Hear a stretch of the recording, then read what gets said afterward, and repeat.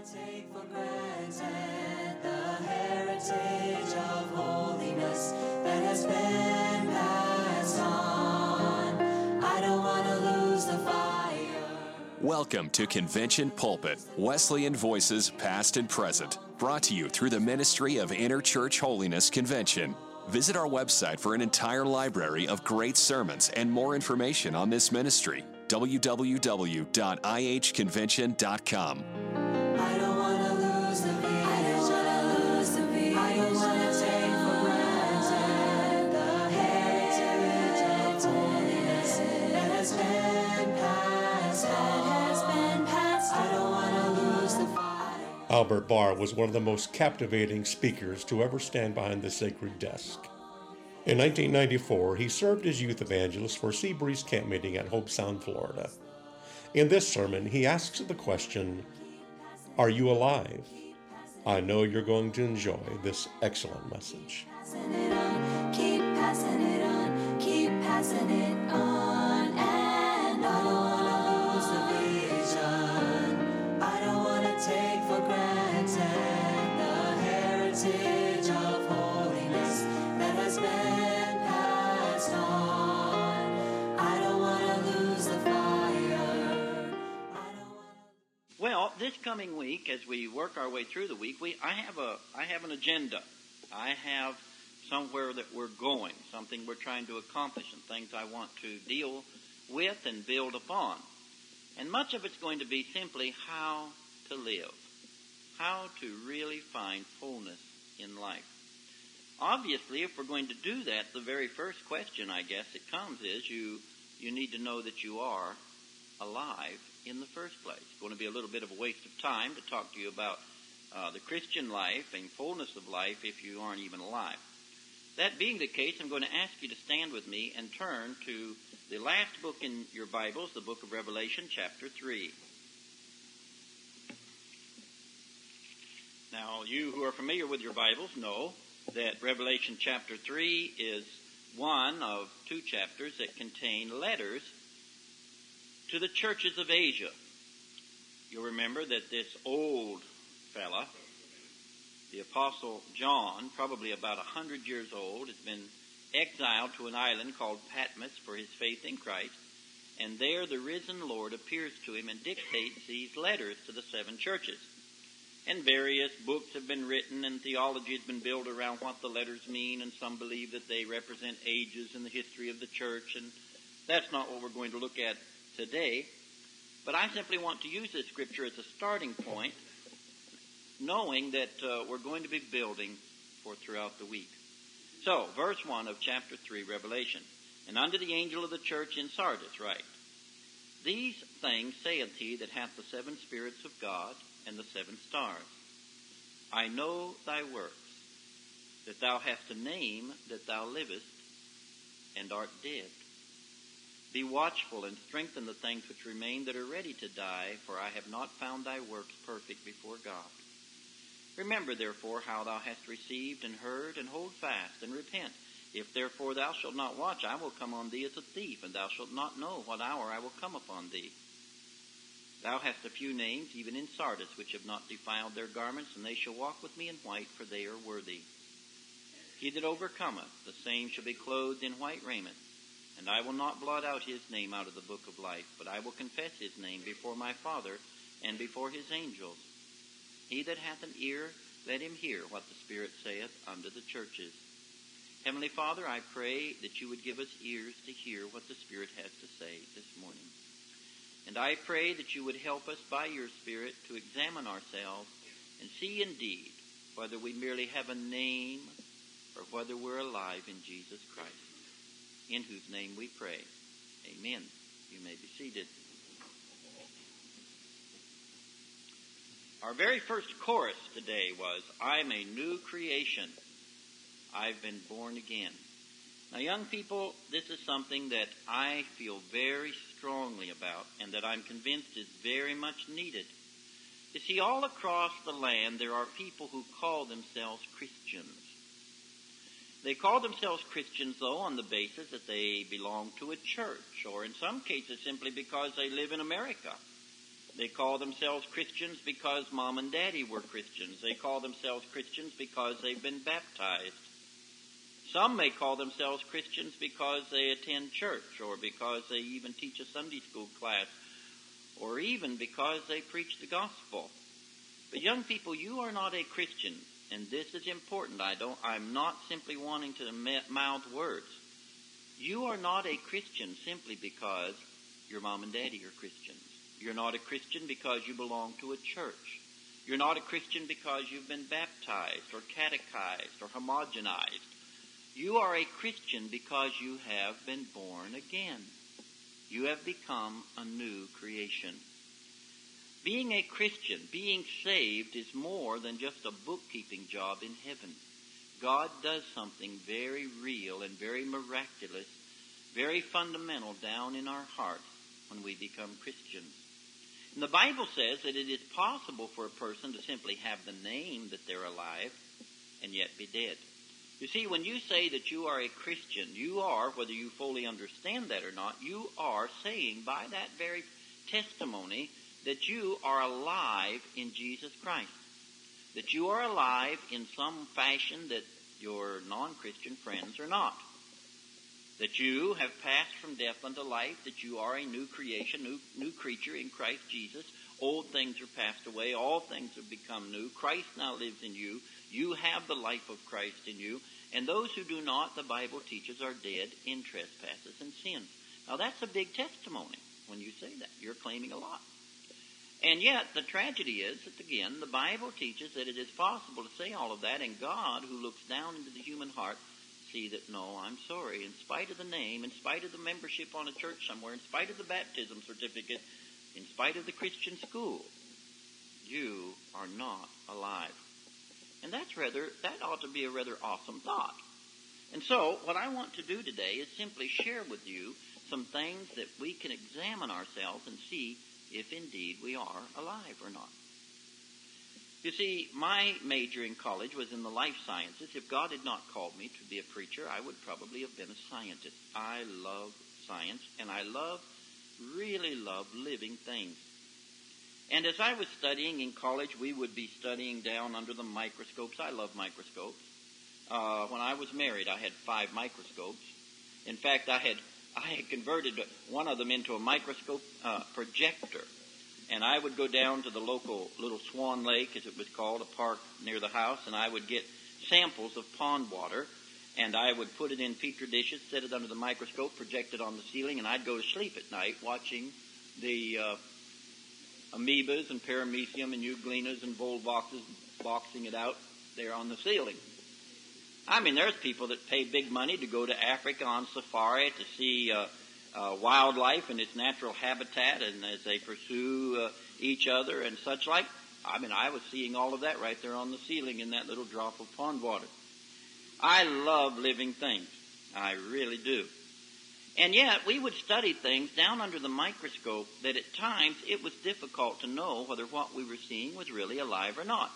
I mean, normally you've got some clues. You know, something that's alive, it's got eyes or feet or feathers or fins, or if it's a plant, it's got leaves.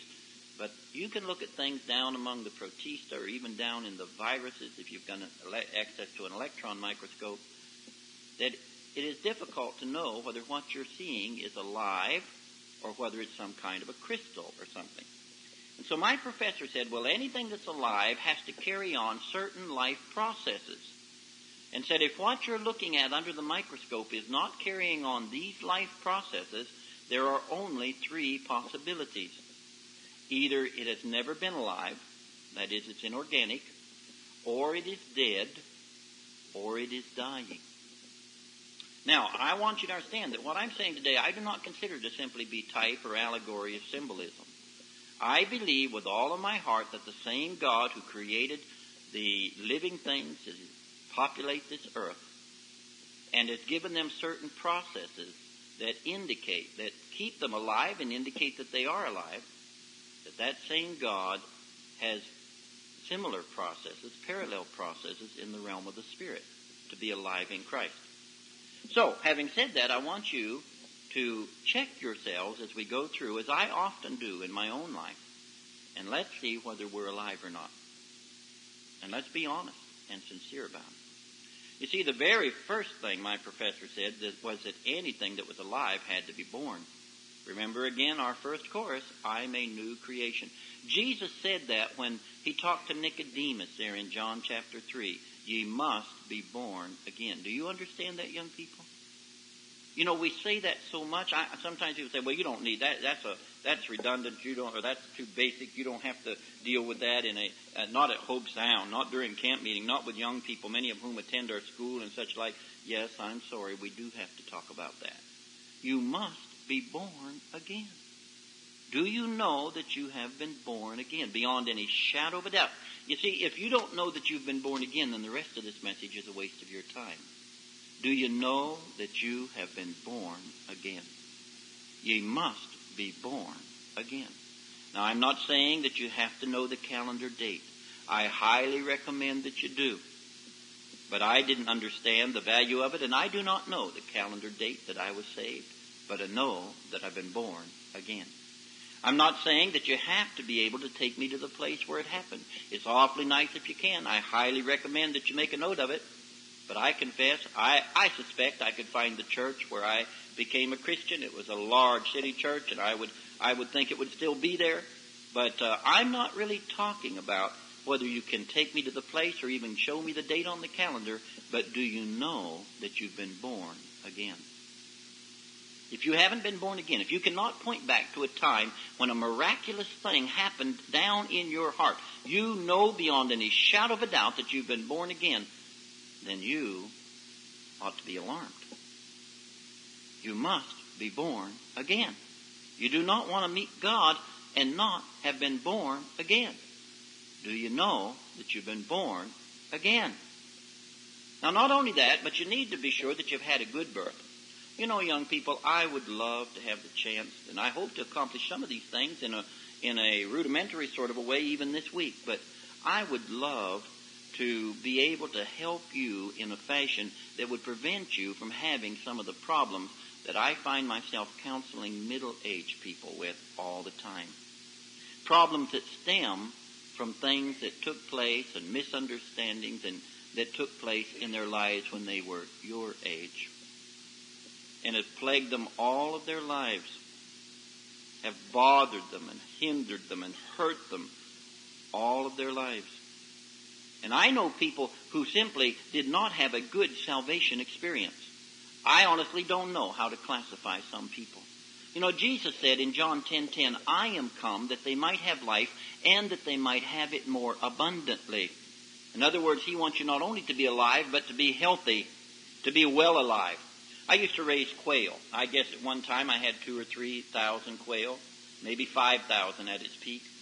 And these little quail, you know, you'd take these little tiny eggs about the size of a ping pong ball, and you put about 600 of them in a big incubator, and the incubator rotates the eggs and keeps them moist and keeps the temperature right. And then on the right day, you'll look in the little window on the front of the incubator, and there will be all these little baby quail running around. Now, you know, there are basically two kinds of birds.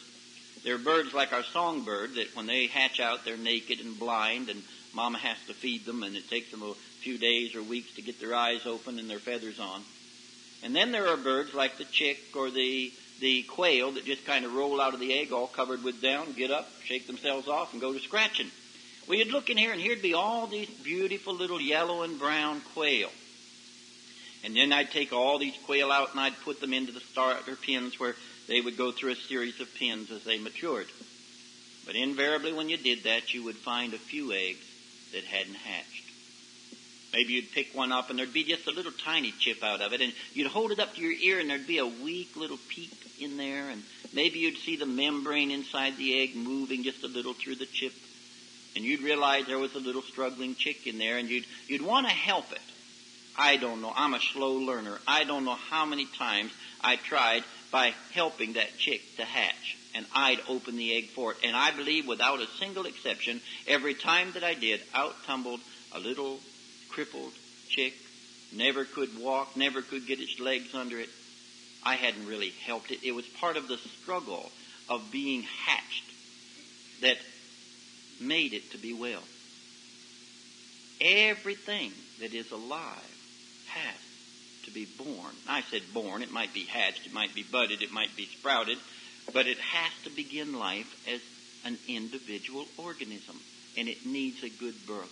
Have you ever gone out and found maybe a cocoon somewhere, and you break off the branch that the cocoon's on and you put it in the window of the schoolroom or your house, and then in the spring you wait for the butterfly to come out. And sure enough, what had been an ugly old caterpillar, one day there comes a time when the end pops off of that cocoon and you begin to see not a caterpillar now, but an insect, a butterfly, begins to work at creeping out, working its way out of that cocoon. And you see it struggle, and it looks so frail, and there'll be a temptation to kind of help it, to take some tweezers maybe and pull back the constriction and widen the hole so that it can get out more easily. And if you do, invariably you will curse that butterfly, because it will not be a butterfly that can fly. There's something about the struggle of coming out through that constriction that is what God uses to force the life fluids out into the wings of the butterfly and cause them to blossom.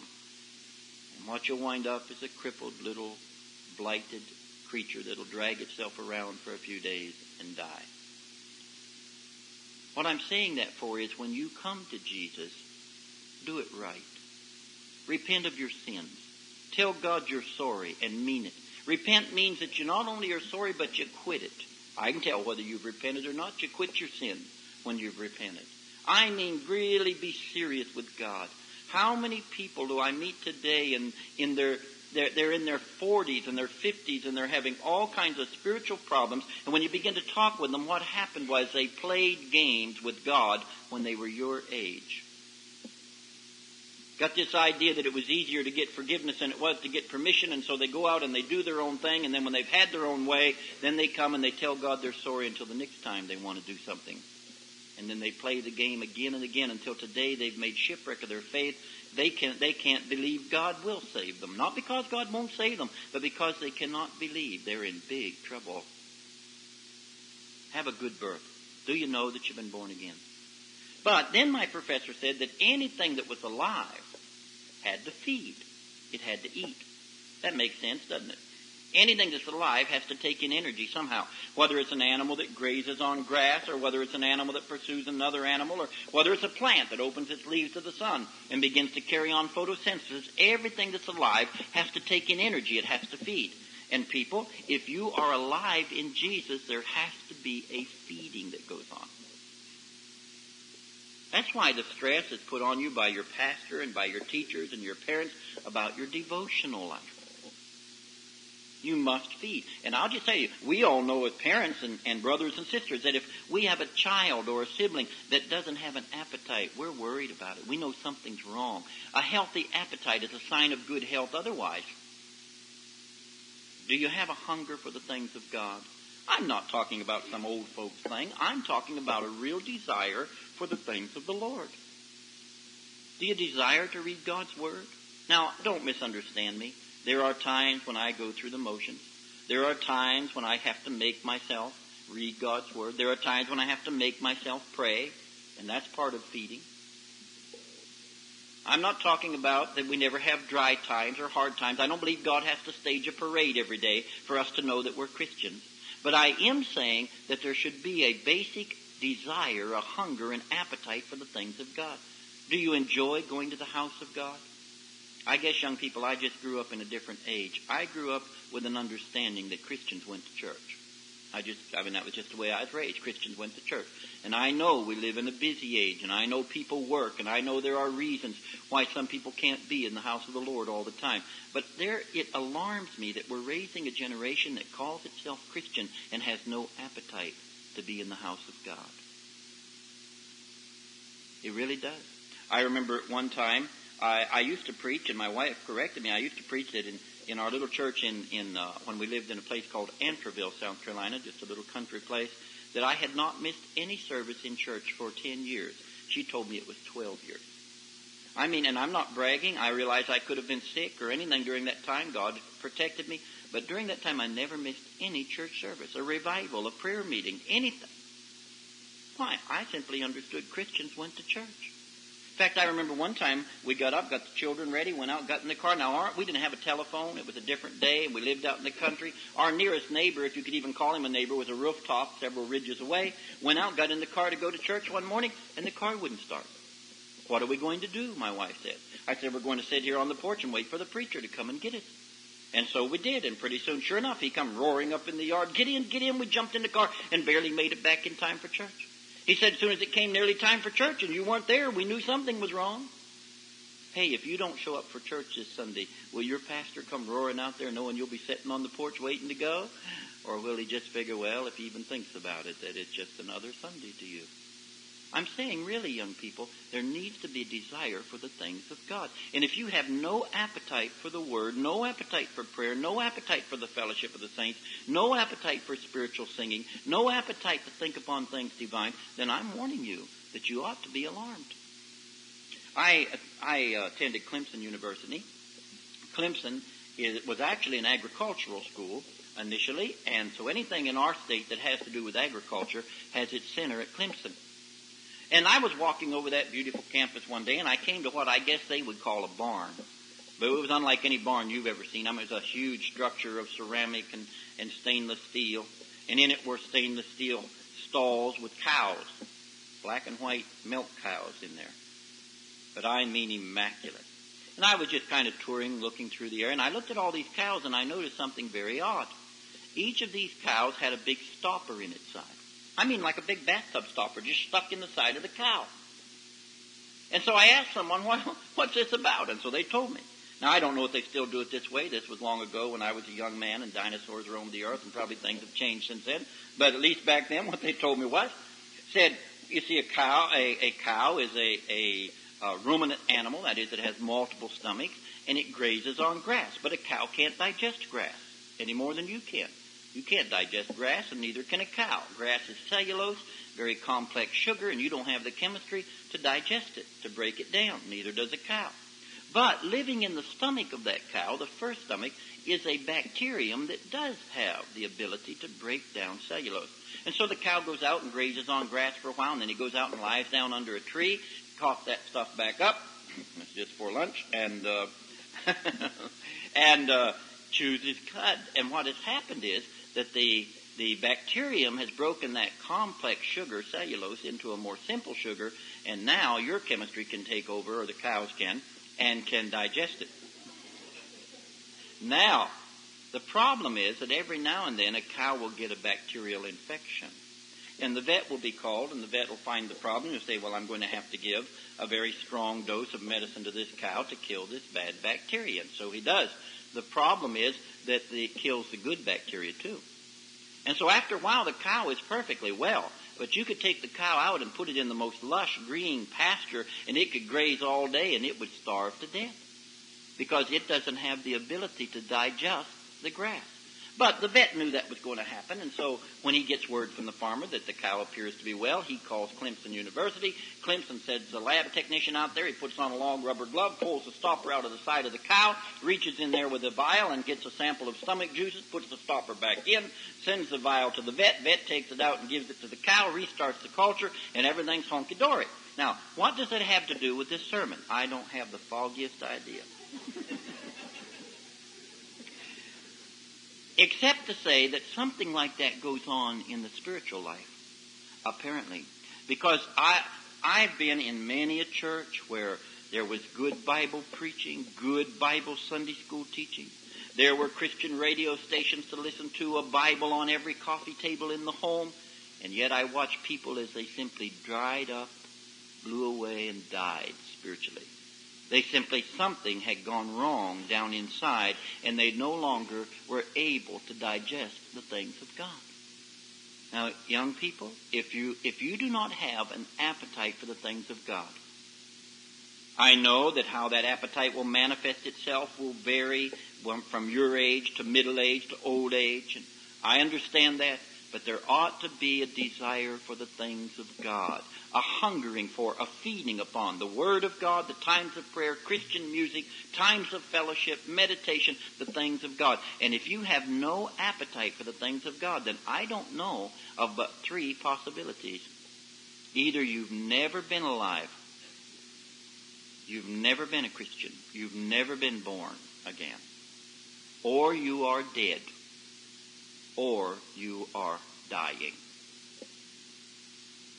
Then my professor said that anything that was alive had to grow. Now we know that. And again, we just understand that it's part of being alive and well that you grow. Most of you are at the stage of your life where you're still growing. Unfortunately, so am I. This is just part of being alive and well. You grow. And again, we would be alarmed if we had a child that didn't grow.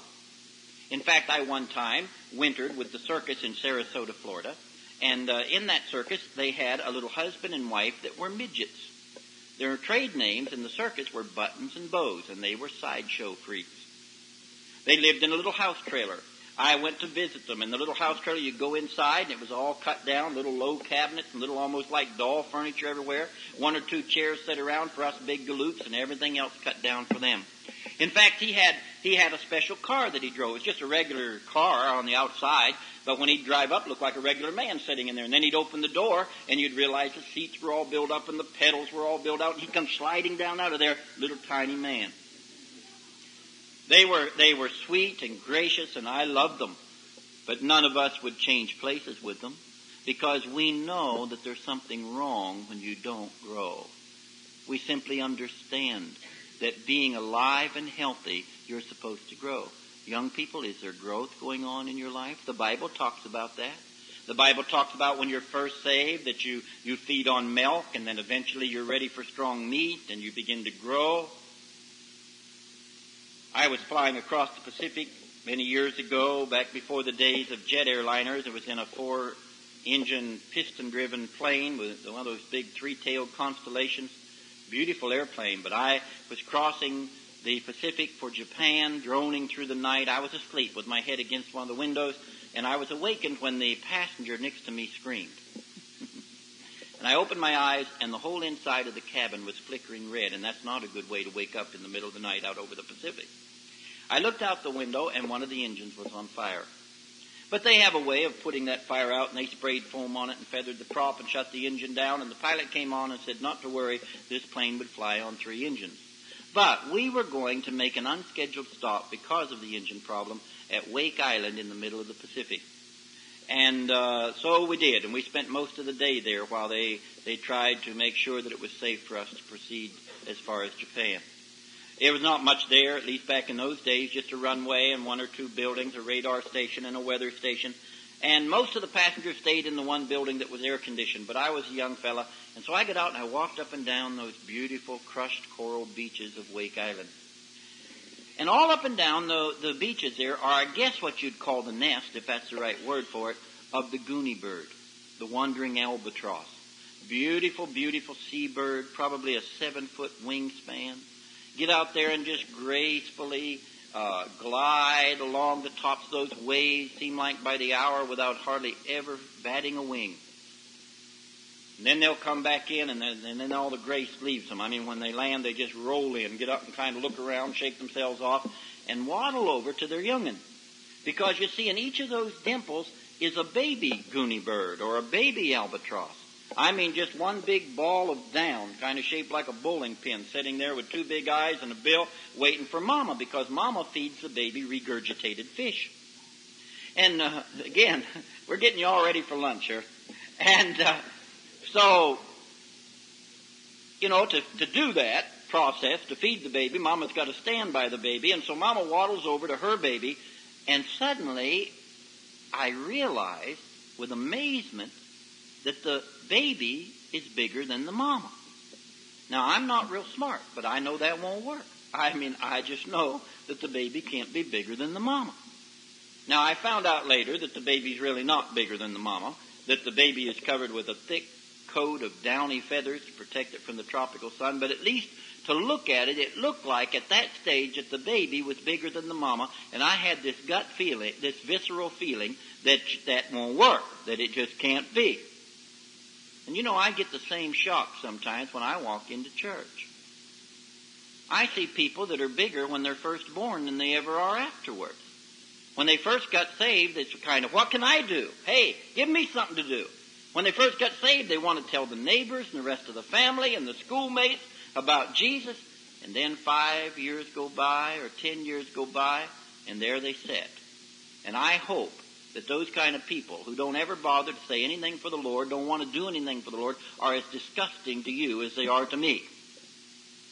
It's inexcusable. There's something terribly wrong. Don't let it happen to you. The fact is, young people, that simply part of being alive is that we grow. It doesn't mean that there aren't peaks and valleys in our experience. I don't like preachers that get up and say, if you've ever felt closer to Jesus than you do this moment, you need to come to this altar. I've felt closer to Jesus than I do this moment. But I must tell you that overall, the general tendency of our life is supposed to be one of growth. We're supposed to be more mature in the Lord than we were 1 year, 2 years, 3 years ago. You're supposed to be getting a handle on things. You're supposed to be learning to live like Jesus. You're supposed to be developing in the Lord. And if you are not growing in Christ, then I do not know of but 3 possibilities. Either you have never been alive, you are dead, or you are dying. Then my professor said that anything that was alive had to give off byproducts of its metabolism. You see, when you tell someone you're a Christian, they have a right to stand back there and watch you and expect to see some kind of an indication that indeed something is going on down inside of you that is not going on down inside of the non-Christian. Simply byproduct. You say you're alive in a way that they are not. You say that you have life in Jesus. Then there ought to be byproducts of that spiritual metabolism going on down inside of you. I mean, you know, in the realm of the physical, for example, we as mammals, and we are mammals. Well, we're certainly not reptiles. We're mammals. Okay, I have no problem with that. I mean, God has tabernacled to this spirit in a mammalian body, and so tent of clay. And what do? We breathe in oxygen. Then we have to breathe out carbon dioxide. I mean, there's just a byproduct of our metabolism. Did you ever walk into a room where maybe there would have been a sick child or an infirm elderly person, and you walked in and just for a moment you looked and they were so pale and so still and your heart nearly stopped and oh, could it be? And you run over and what do? Among other things, maybe you feel their hand to see if it's still warm, because we just know that if you're alive, you give off heat. We simply understand that everything that's alive gives off some kind of a byproduct that said that there's something going on down inside. There is a chemistry going on, and I'm convinced that spiritually, you and I who profess to know Jesus, there ought to be some kind of a byproduct that indicates that we are alive in a way that the world is not. I'm not here to tell you what that will be. Some people may shout and run. Some people may cry. Some people may express their relationship with Christ in many different ways. But young people, there just has to be something that says you are different. Not for the sake of being different. If you go around looking for ways to be different, you're completely on the wrong wavelength. But just if you spontaneously, because you are a Christian walking with God, living a life that's careful and holy in a wicked world, you are going to, in many ways, be different. And it indicates that there's something going on down inside of you very real. Some byproduct of your metabolism.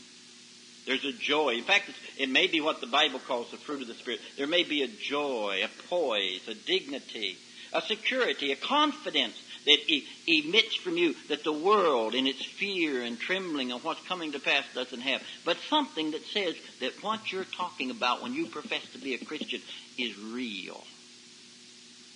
My daddy is a very special person. My daddy is a very brilliant man. But my daddy is very eccentric. He's his own special person. I mean, he just does things his way. And I love eccentric people. I have to. I am one. But he is just special. My daddy, he's unique. My daddy collects tires like the average person collects postage stamps. I mean, he's got garages full of tires. I remember I went down one time to visit after I was married and went in, kissed my mom on the cheek, said, "Where's Daddy?" She said, "He's in the bathtub with a tire." I went into the bathroom, and there he sat in the bathtub, about half filled up, big tire. Between his legs, he was scrubbing it. I mean, a beautiful big tire mounted on a wheel, big chrome spinner hubcap. mounted on it. I mean, this was an expensive car. Where it was a white wall normally, it had checkerboards. I said, what you doing, Daddy? He said, I'm washing this tire. I said, that's a nice one. Where'd you get it? He said, well, I bought so many tires from Cheek and Presley Recapping till I won a contest. And they told me I could have any tire in the store, so I got this one. I said, what are you going to put it on? He said, oh, I don't have anything that'll fit. Said, it won't fit anything. Said, it was the best tire they had, so I got it.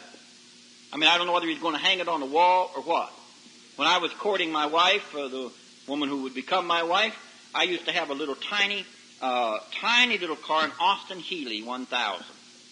It's a nice car to court in. Your girl had to sit close to you. There wasn't anywhere else to sit. I mean, you almost needed training wheels on it, so you got the hang of keeping it upright in the road. I'd go out there to see her. Well, we had rules, and we were both Christians, and our parents were quite strict with us. And so when we dated, we'd go to her house, her church, my church, and the Dairy Queen. That was about it. And we spent a lot of time at Dairy Queen. But but I would go and get her, and I'd bring her back to the house, and we'd sit in the parlor, and we'd talk to each other. And I'd stay just as late as I dared keep her and still get her home out about 15 miles out in the country to under her father's curfew. And so now we just barely have time to get home on time. We'd run out, jump in the car, and I'd discover that my car was jacked up and all the tires were off of it. And I'd run around to the backyard, and there's my daddy. My daddy'd rather change tires and eat when he's hungry. And he's just back there changing tires. I said, Daddy, where are my tires? I got to get this girl. Whoa, okay. He'd roll tires around. He's got all kinds of tires. Sometimes he'd put big ones in the back and little ones in the front, and I'd drive down the road like this. Or maybe he'd get the big ones in the front, and I'd go down the road like this, or on one side, or even get them cattywampus, and then you just kind of... In fact, when we left California to move to South Carolina, we had a car with 4 tires. We had a trailer with 4 tires, and they hadn't invented the load leveler hitch yet, so we had what they called a dolly, another little set of 2 tires between the car and the trailer. So we had a number of tires on the road, but my daddy had hundreds and hundreds of tires. So he lifted me up on the roof. I was just a boy, and he started handing up his tires. He handed up the best ones first up on the roof of the house trailer. And he had good tires. He put the very best of them on the bottom of the stack. Now, this trailer was 30-something feet long, and yet we had tires, the full width of the trailer, the full length of the trailer, and several deep, stacked up there. The worst ones on the bottom, he worked his way up, the best ones on the bottom, the very worst of them were on the ground, on the car and the trailers. Bald-headed, onion-skinned tires. He put those on the car and on the trailer. You could see the air in them. These were bald-headed tires. And then he wired all these tires up there on the roof, and we started from California to South Carolina. We hadn't gone 20 miles. We had a flat. We had tires that could have made the trip, but no. So we'd stop. We'd get out, and he'd put me up on the roof, and I'd unwire the next worst tire that we had, throw it down. He'd change the tire. And I don't mean change the wheel, people. I mean change the tire. Drive the car up on the old tire and pinch it off. And a job.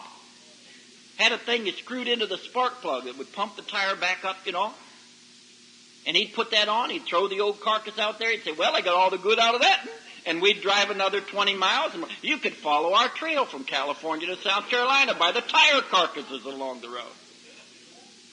He's just his own special fella. I'll tell you some other time he collects batteries like he collects tires. But I remember one time, my daddy, we were living out west. We had an interesting car. It was a coupe. Back in the days when a coupe meant that it had 2 doors, 1 seat, and an ironing board in the back. Now, what I mean by that is that you just had 2 doors and 1 seat and then a long panel that ran from the back of the seat back to the window. Well, my daddy took that out so we boys could ride back there. We rode in the trunk and walked around behind the seat. My mother's door was tied on with a rope. But they had a knife stuck in the door panel. It was a real good system. We had a wreck. You could just cut the rope, the door would fall off, you could hop right out. It was a really good thing. Now, this car had a problem. I don't know exactly what it was, but if you stopped going up a hill, it just rolled back down the hill. There wasn't anything you could do about it. It just slowly rolled back down the hill. Well, I come from my mother's side of the family. My daddy is tall and long and lanky. And so he solved that. He had some wooden wedges that he kept down by his feet, and if we were going up a hill and the car began to sputter and stall, He'd just open the door, reach out, put that wedge up under the wheel. The tire would roll back till it stopped at the wedge, and we'd wait there till the light changed or whatever the problem was, and then we'd pull off again. He'd just scoop it up as we went by. Now, this car had a problem. It would vapor lock, and some of you fellas know what that is, maybe some of you gals. But, a car has a fuel pump, and a fuel pump's supposed to pump a liquid, gasoline. But if gasoline gets hot enough, it will turn into a vapor and a gas, and the pump won't pump it, and the engine will die. Now, this usually happens when the engine heats up, and this happens when you're going up a hill. And this is bad news for cars that roll back down hills, okay? And so this car would vapor lock. Well, my daddy taught me everything I know about mechanics. What do you do, Brother Barr, when you have a car that vapor locks? How do you fix it? Well, you roll the driver's window up. You roll the driver's window up. Yep, that's what you do. Worked with my daddy every time. You just roll the driver's window up, and that solves the problem. Because what Daddy had done, he took a little gas can, he brazed a spigot in the bottom of it, he took some clothes hangers and made a bracket and hung it over his window. And he had a hose that ran out of it and ran into the carburetor. And if we'd be going up a hill, car'd heat up a little bit, start to sputter, he'd just roll the window up. When he did that, put the gas can way up here, and it would just gravity feed into the carburetor till you got over the hill and the car could begin to cool down, and then you'd sort of ease the window down, see if it would keep running. Well, this was quite an automobile. We were living out west. One day we got a phone call that his sister had passed away in Pennsylvania, and we were going to have to make an emergency trip to Pennsylvania. So what do you do before you make a trip? He's checking out this limousine to make sure that it's up to the trip, and he discovered something terrible. He discovered that there was water in the oil. Now, again, some of you know what that means. That's real bad news. I mean, you see, water and oil doesn't mix. All that happens is the oil clabbers, and clabbered oil won't lubricate the engine, and the engine will freeze up, and that's all she wrote. And it means that somewhere in there there's a crack in the block or a blown head gasket, and if it's fixable at all, it's expensive and time-consuming, and we had neither money nor time. So my daddy pulled something off that I've not heard of anybody else doing. Maybe they do, but it was new to me. And I remind you, young bucks in here, don't try this on one of these modern high-compression, high-temperature engines. You'll get an explosion. But this was the old flathead, low-temperature days, and here's what he did. He drained all of the water out of the cooling system. He drained all of that old clabbered oil out of the engine. He took off the oil pan, and he cleaned all that old lumpy oil off the crank and out of the oil pan, put the oil pan back, and then he went somewhere, I think to a trucking firm, and he got some oil. And normally we run something like 10W30 or something in a car. He went and got some stuff. It must have been hundredweight.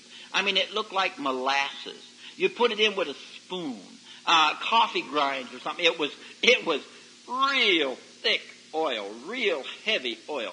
And he put that in the engine. And he didn't fill it up. He put just enough in the oil pan that the sump could catch it and pump it through the engine.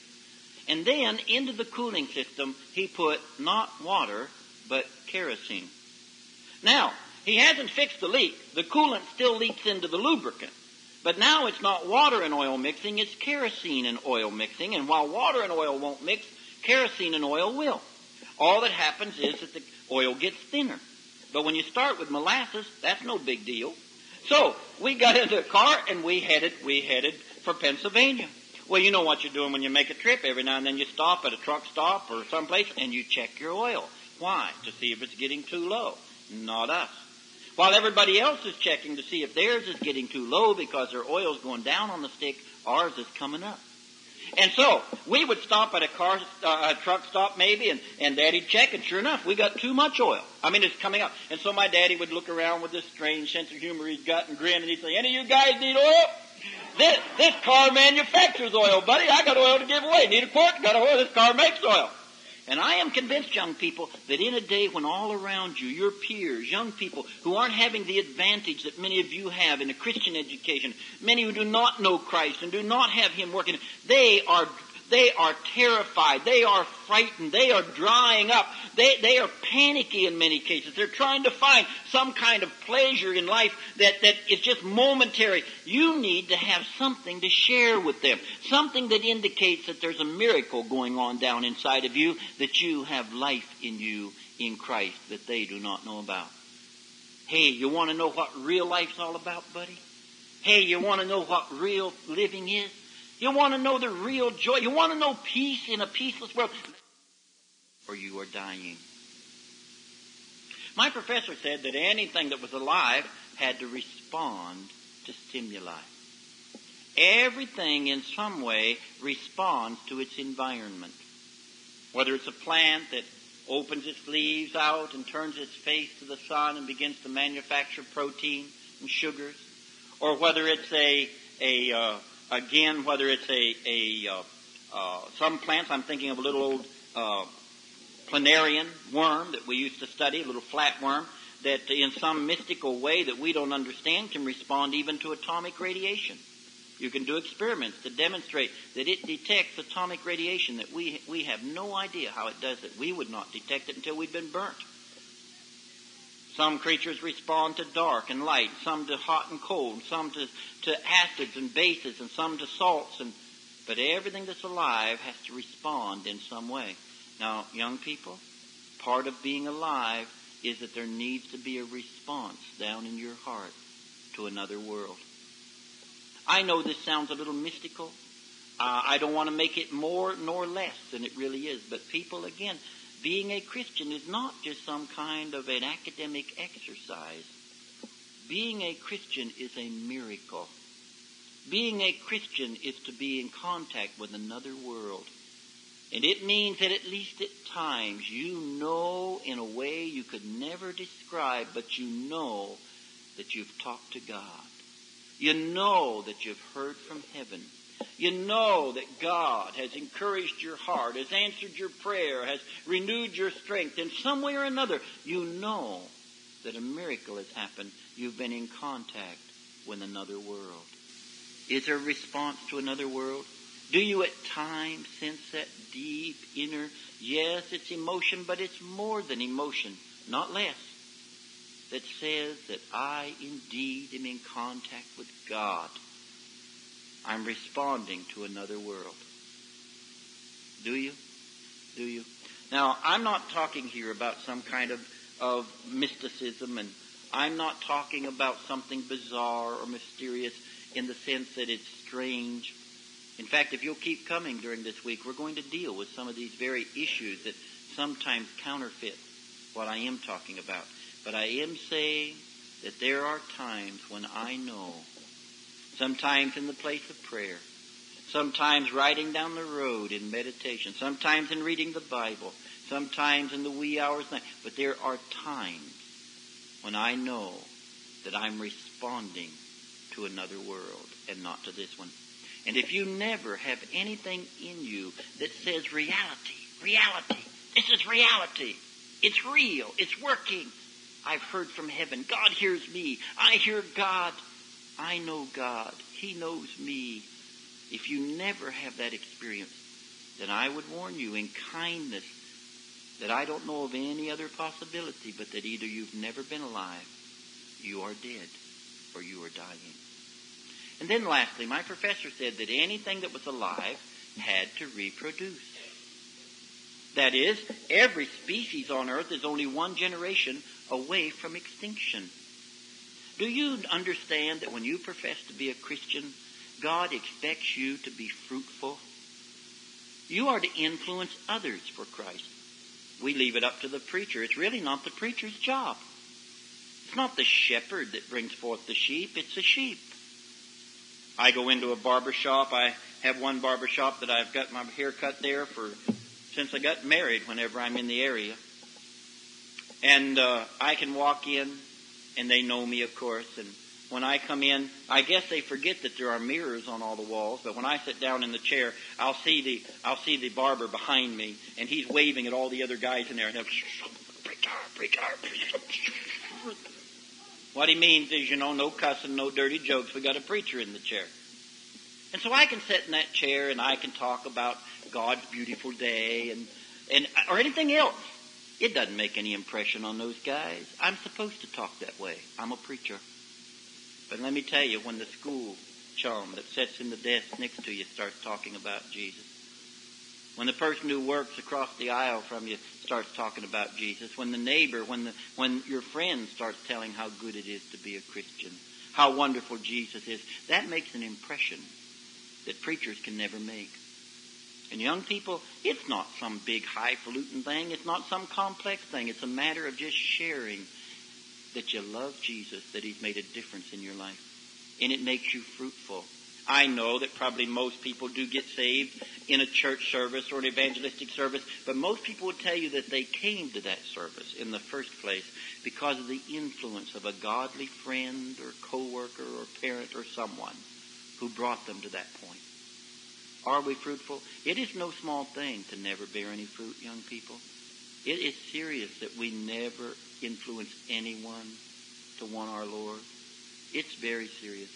The prophet Isaiah was actually a songwriter and a singer as well as a prophet. And in Isaiah chapter 5, he sings this song. Now will I sing to my well-beloved a song of my beloved touching his vineyard. My well-beloved hath a vineyard in a very fruitful hill. And he fenced it, and gathered out the stones thereof, and planted it with the choicest vine, and built a tower in the midst of it, and also made a winepress therein. And he looked that it should bring forth grapes, and it brought forth wild grapes. And now, O inhabitants of Jerusalem and men of Judah, judge, I pray you, betwixt me and my vineyard. What more could have been done in my vineyard that I have not done in it? Wherefore, when I looked that it should bring forth grapes, brought it forth wild grapes. Go to now, I will tell you what I will do to my vineyard. And God pronounces curses and woes upon a vineyard that He made every preparation for it to be fruitful, and it didn't bring forth any fruit. And young people, God expects us to be fruitful, and He's made every provision for us to be. For example, He's fenced us. You see, the vineyard is the saint. It's the church, yes, but the church where the dwelling place of God is in His people. You, individually. And He's protected us. He's fenced us. We're protected in ways we don't ever hardly realize. Only once in a while do we have a close call and we realize that God was near and protected us, and maybe we bow our heads and thank Him. We certainly should. But how many other times has He turned away the drunk or turned away the diseased organism and we never even knew it? We're protected. I'll tell you, I walk through this life with tremendous confidence in Jesus. I'm a protected person. He said He planted it with the choicest vine. You remember Jesus said, I am the vine. In other words, when you profess to be a Christian, Jesus is planted down in your heart and begins to grow and to live. He said He removes the stones out of it. I believe that that's holiness. That's sanctification, where God will take out the old resistant, stubborn spirit if we'll let Him. And He said He put a winepress therein. Some of you have been hurting. Some of you have been through hard times. Some of you have known pain, both physical and emotional. You've known grief. Some of you have known tremendous loss, and you'll know more before life is through. In all probability, it's a mean world. Why does God allow those things to come our way? You know, I told you, I believe yesterday, that I shared with a classroom full of handicapped kids and was able to communicate with them because I understood them and they knew that I felt and understood and cared. Young people, where you've had a hard time, where you've been disappointed and hurt and grieved, instead of becoming bitter and cantankerous and one of these old sour people, turn around and make lemonade out of the lemons that the devil gave you. Turn it around for good, and you'll find that there are hurting people out there that God has allowed you to suffer pain and hurt and disappointment and loss so that you can minister to them. It can make you fruitful. Why did God do all of that? So we could be fruitful. Young people, it's important that you be fruitful. Now, what do you then do if you're alive? Anything that's alive has to be born. Do you know you've been born again? Anything that's alive has to feed. Do you have an appetite for the things of God? Anything that's alive has to grow. Do you see that there's progress in your spiritual life on the long term? Anything that's alive has to give off byproducts of its metabolism. Is there something that you have to share with others that says that you indeed are a Christian in reality? Anything that's alive has to respond to stimuli. Do you once in a while in prayer or music or something hear from another world? Anything that's alive has to reproduce. Is there something in you that wants to bring others to know Jesus? If these things are not happening, then I do not know of any other way to diagnose your case but to say that you either have never been alive, you are dead, or you are dying. I have a friend. Her name is Becky. Becky's almost like my sister rather than a friend. I lived in her home. Her father was my pastor, and I lived with them for a couple of years while my parents were overseas. And so Becky is a very close friend. And Becky is now head of nursing in a large hospital, but at one time when she was doing her student nursing, she told me of this story, and I'll close with it. She said that she was on duty in the evening, second shift, I believe, in the emergency room. The doors opened, and in came a man and his wife, the wife pale and leaning heavily upon her husband. They came in and sat down. Becky went over and asked him what the problem was, and the woman said, "I feel so sick." The man said, "My wife has just felt so badly all day until I felt like we better come in to the emergency room." And so Becky got the necessary information, paged, of course, for the doctor that was on call, and then she began to take the vital signs and fill out the form that the doctor would want when he arrived. She took the lady's temperature, and then she began to look for her pulse, and she couldn't find her pulse. And she began to panic. She knew that just any moment the doctor would come in, and he was going to chew her out if she didn't have that bit of information, but she couldn't find the pulse. She tried all of the techniques they'd taught her in school, and sure enough, exactly what she feared happened. In came the doctor, picked up the chart, instantly noticed that that piece of information was missing, said, "Nurse, what is this woman's pulse rate?" And very much embarrassed, Becky said, "I'm sorry, doctor, but I couldn't find it." Couldn't find it. What are they teaching these girls in school nowadays? Send you off for a simple thing like a pulse rate, and you don't even know how to take it. And he came over, and he began to look for the woman's pulse, and he couldn't find it either. The woman sitting there saying, "I feel so sick." And as he was endeavoring to find her pulse, all at once she moaned softly, fell over sideways, and was dead. He did some further examining and found what her problem had been. Came later to Becky to apologize. Said, "Nurse, I'm sorry I came down on you so hard. Now that I know what the woman's condition was, it was not possible for you to have found her pulse rate." He said, for all practical purposes, she was as good as dead when she walked in the door. Now, don't go out of here and tell your parents or your teachers, "Mr. Barr told us about a woman that walked in the hospital dead." That isn't what I said, okay? But I am telling you that it is apparently possible to be going through the functions and to be as good as dead. And I know that it is possible in the realm of the Spirit. For our Lord said, "You have a name that you're alive, but you're dead." One of these days, young people, we will all stand before God. It could be soon. When that time comes, you'll want to know that you've been alive in Jesus Christ. Long before that time, you and I will face all kinds of crises, and we'll need to know that we are truly alive in Jesus Christ. And I'm asking you, along with me, that this week you will examine yourself, and if you find out that there's something missing, let me tell you the solution. If you come to the conclusion, I don't know that I've ever been a Christian. I've just gone through, I kind of grew up in it, But I don't really know when I ever really had a miraculous transformation and was born again and became a new creature. I don't know that I've ever been alive. Well, I want you to know the solution is Jesus Christ. You may say, "Well, I know that there was a time I was a Christian, but I confess I've backslidden. And today I analyze my condition. These things aren't happening in me. I'm spiritually dead. I've died." Well, I want you to know the solution is Jesus Christ. He's the resurrection and the life. You may say, "Brother Barr, I know I'm a Christian, and I don't believe I'm backslidden, but I confess in some of these areas I have a problem. I am not growing like I should. I don't have an appetite for the things of God. I don't have much to share in spirit with a hungry world." Whatever the problem is, you'd say, I don't believe I'm backslidden, but I confess I'm not in real good spiritual health. Well, I want you to know the solution is Jesus. And if you'll go to him and say, "Oh God, here's my problem," he is the solution. He's the great physician of the soul. And you can make this the week when you not only, if you haven't been, are born again, but you can make this the week when you get on top spiritually in good spiritual health.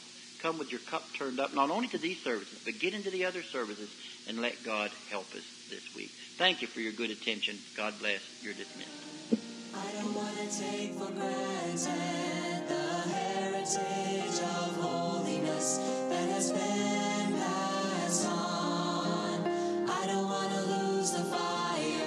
Thank you for listening to Convention Pulpit, a ministry of Interchurch Holiness Convention, featuring Wesleyan voices past and present. For more sermons or for more information, visit www.ihconvention.com. This ministry is made possible through the financial support of our listeners. You may give online at ihconvention.com or send your donation to IHC, Post Office Box 99, New Berlin, Pennsylvania, 17855, USA.